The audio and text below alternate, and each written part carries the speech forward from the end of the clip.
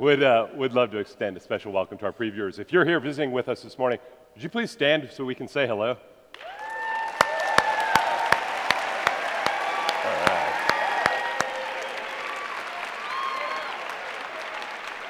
All the way up. Good. Welcome. We are truly grateful that you're here with us, grateful that you can worship with us now, and excited for you to get to know us a little bit and for us to get to know you as well. Also wanted to announce that on next Monday and Tuesday, we're going to have our annual Kuiper lectures.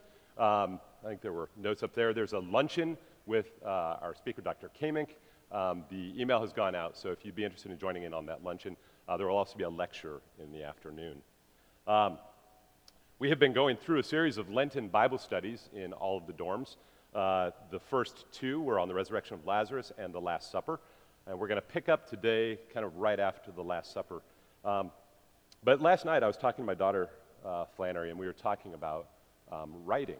And she's written a few things for their school newspaper, and she really enjoys writing. And she was sort of lamenting with us. She's like, "Mom, Dad, I have all of these great ideas, I think, that I want to share and want to write about, but then, like almost without fail, I'll read something that already explores those ideas." So she's just finished Crime and Punishment. And she's like, "Oh, that was everything I wanted to write about." And so like a 15-year-old Dostoevsky, right? But it makes sense that there's this desire to share and talk about and write about the human condition. And when we read those things that so deeply resonate truthfully with who we are, something special and magical, and I would even say divine, happens. So when you think about certain characters and certain types of stories that resonate with us, there are certain stories that are stories of sacrifice, people giving of themselves for others. And you'll have to forgive me, I've been in a bit of a Tolkien kick lately, so I look at the Lord of the Rings, though, right? And you have Gandalf, who at the Bridge of Khazad-dûm is willing to sacrifice self for the fellowship. You have Aragorn, who's willing to sacrifice his own kingship and his own life for the fellowship. And then you have Sam, totally different kind of sacrifice, but he's willing to have that long-suffering sacrifice of self for the fellowship. And they have this ultimate good that they're all reaching for. And I think when we read those things, when we see those movies, when we know those stories, they resonate with us in a way that few other things do, because we know that it's right. Like, right? It's honorable, and it's good in the best sense of that word.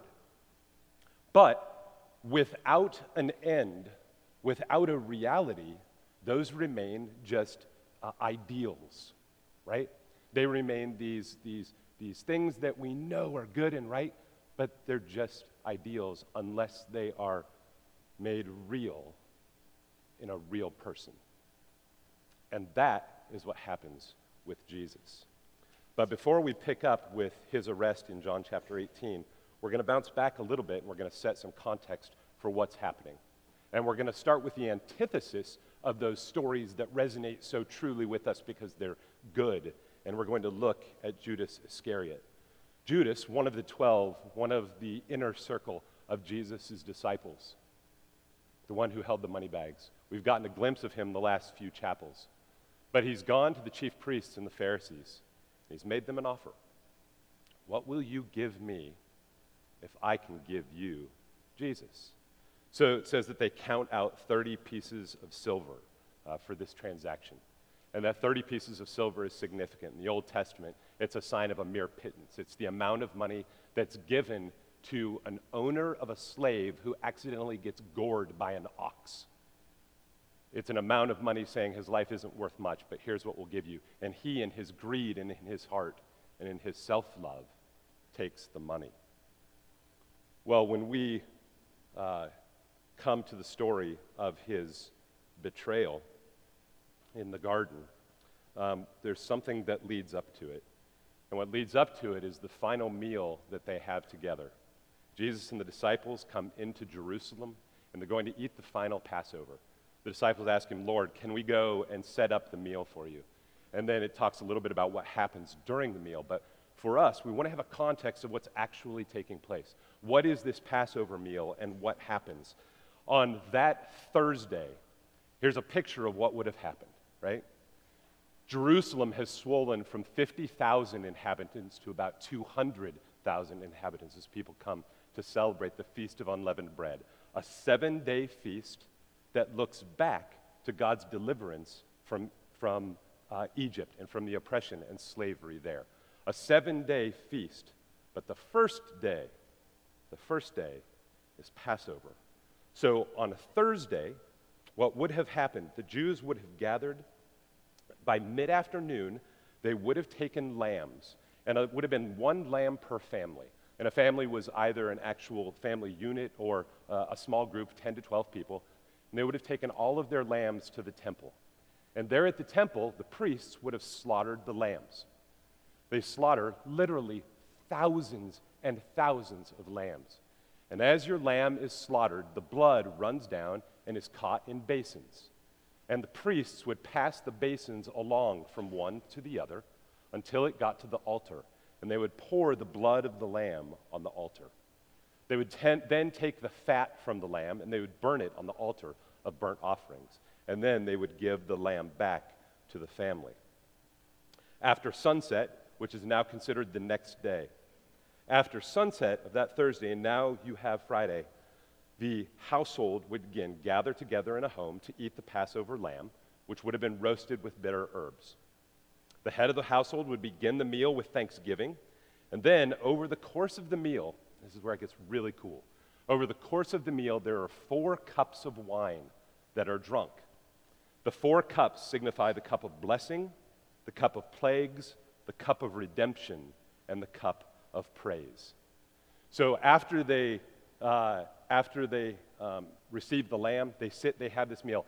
And in between those 4 cups, they would be singing, they'd be praying, they would be reading scripture. And then after the very last cup, the 4th cup, they would sing the Hallel. And the head of the household would have sung the Hallel, which was Psalm 113 to 118, recounting and remembering God's faithfulness to his people Israel, from the Exodus looking all the way forward to the Messianic age.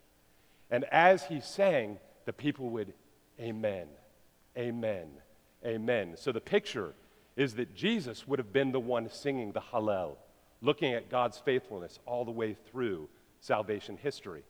The disciples would have been amening. But something special and unique happens during the course of their Passover meal. When it comes time for the 3rd cup, the cup of redemption, Jesus says something that had probably never been uttered ever before at any Passover meal.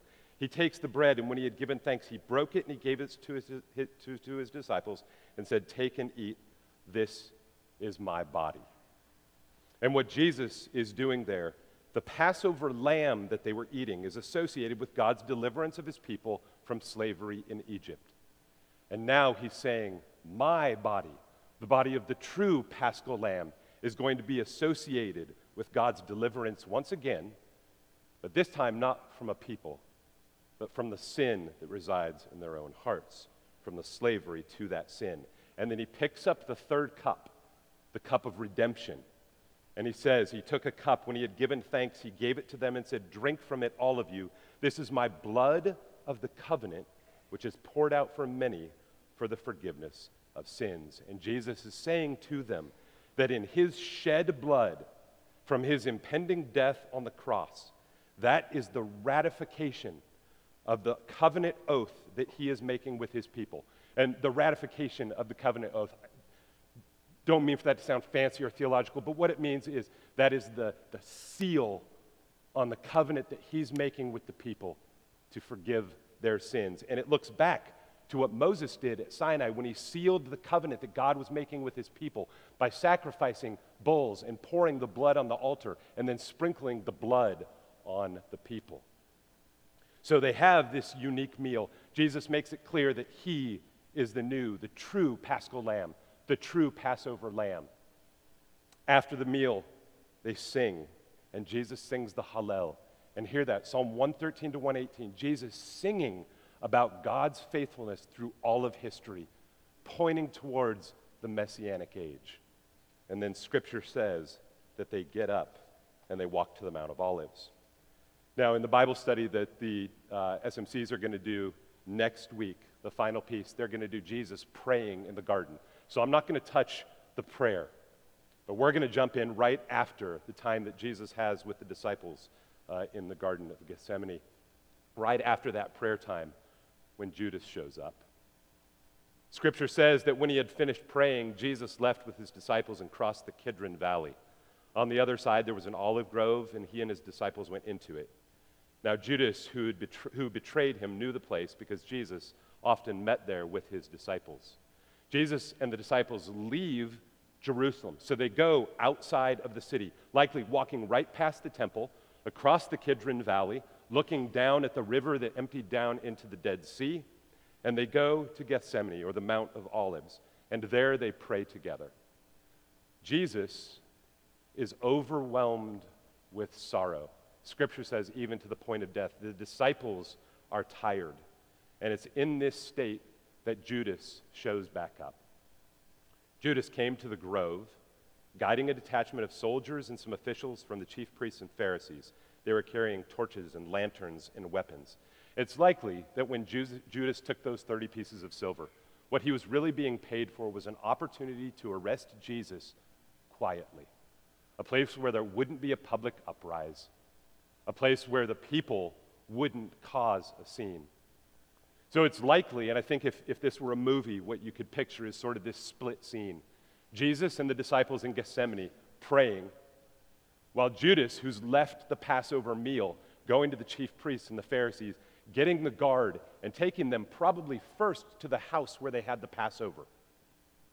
And then they continue to pray, and he says, "Oh, I know where they are."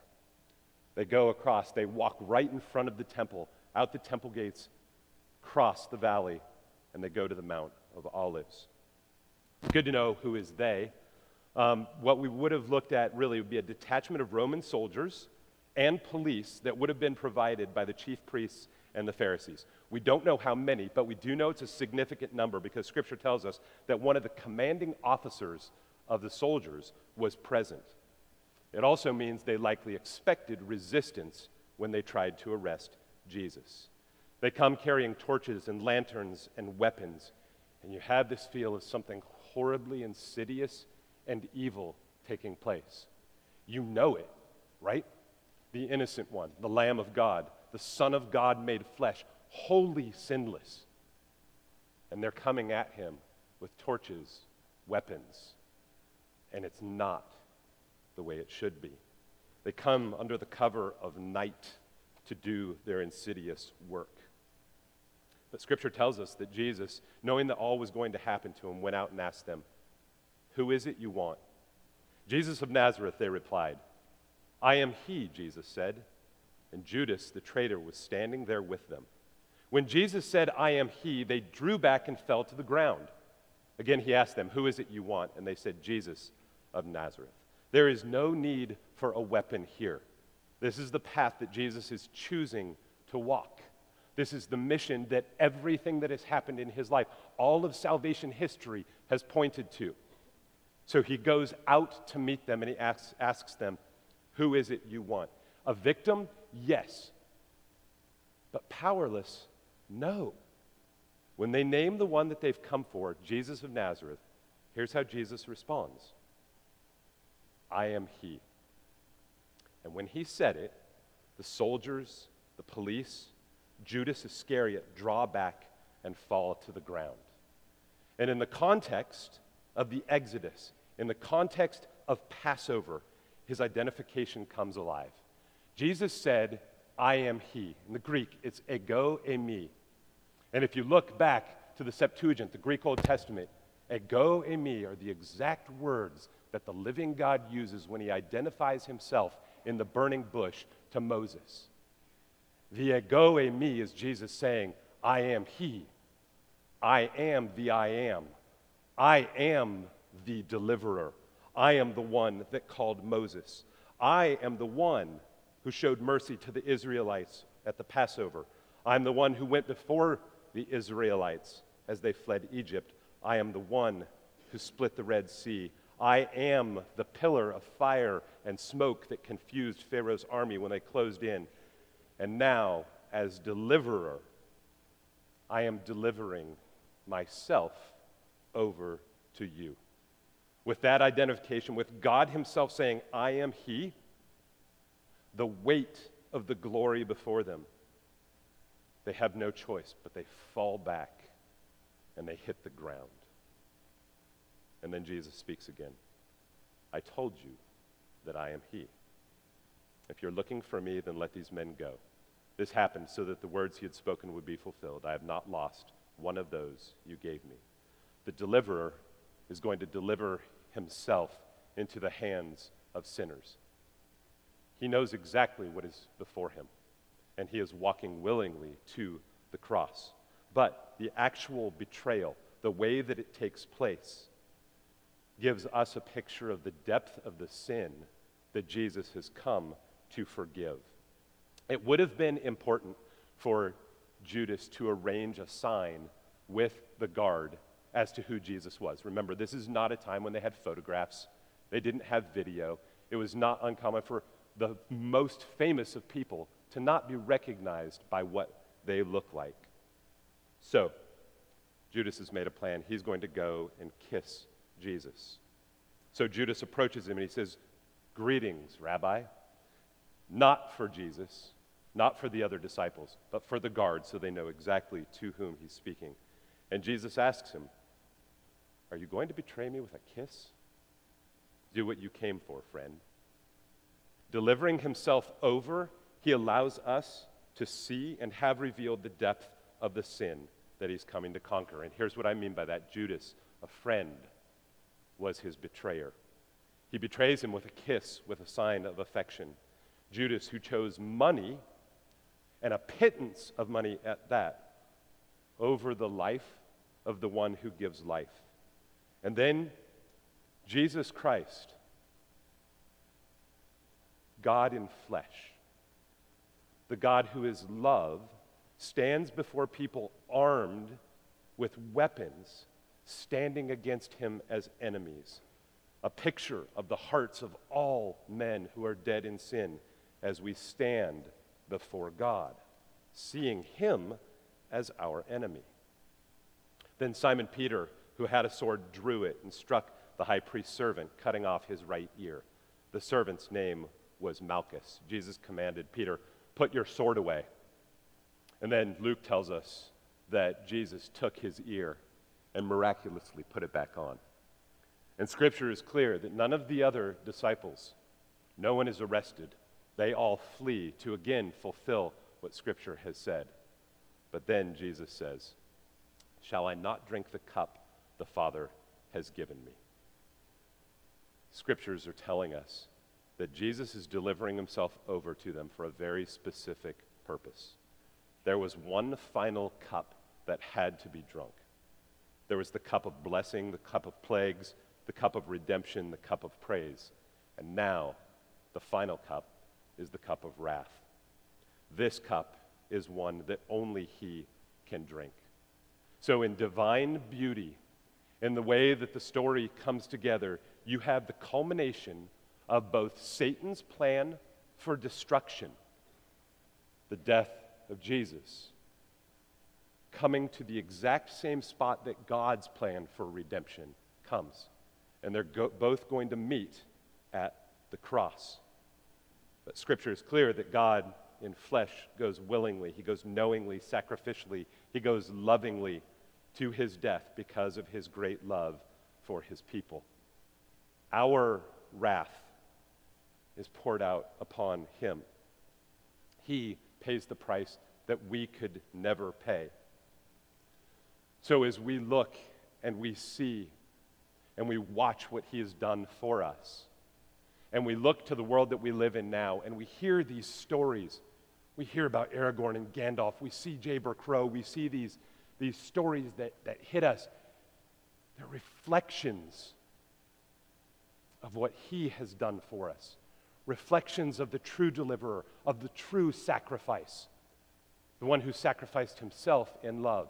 So I want to encourage you, when you hear those stories, when you see those stories, Hear them, love them, know them, but always let them point to the Messiah. Because Judas saw, right? Judas was with Jesus. He heard the teaching. He saw his acts of mercy and kindness and love. He saw his power over nature. He saw his power over the demonic realm. He saw his power over death. But he chose to love his own heart and greed more than the one who poured out his life in love for him. Jesus went to the cross because he loves us. For all you who are visiting, I pray that you come and we get to walk and spend life with you. But if nothing else, I want you to hear this morning, that Jesus loves you. That Jesus sacrificed himself on the cross because he loves you. Because he wants you to have life in him. He doesn't want you to stand as an enemy before our holy God, but to be reconciled as a child through his spilled blood. Jesus loves you. Don't be fooled into loving your own desires, your own heart, your own greed more than loving the one who loved us. Amen? Let's pray.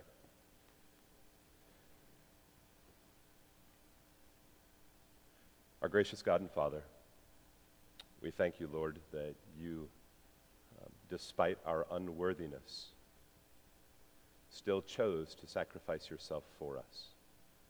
Father, we thank you that as we look back through all of salvation history, every word, every action, every verse in your scripture, everything that happened pointed forward, looked forward, waited for you to fulfill its purposes as you came to the cross. Pray, Father, that we would see there a God who loves us more than we could ever fathom. Lord, we thank you that we are looking now to Good Friday, but that we look beyond that to Easter and your resurrection, where you conquer sin and death, that you might offer us life. Lord, please, by your Holy Spirit, make us unable to rest until we find our rest in you. And help us, Lord, to love you with the love that only you could give us. We pray in Jesus' holy name. Amen. Please stand.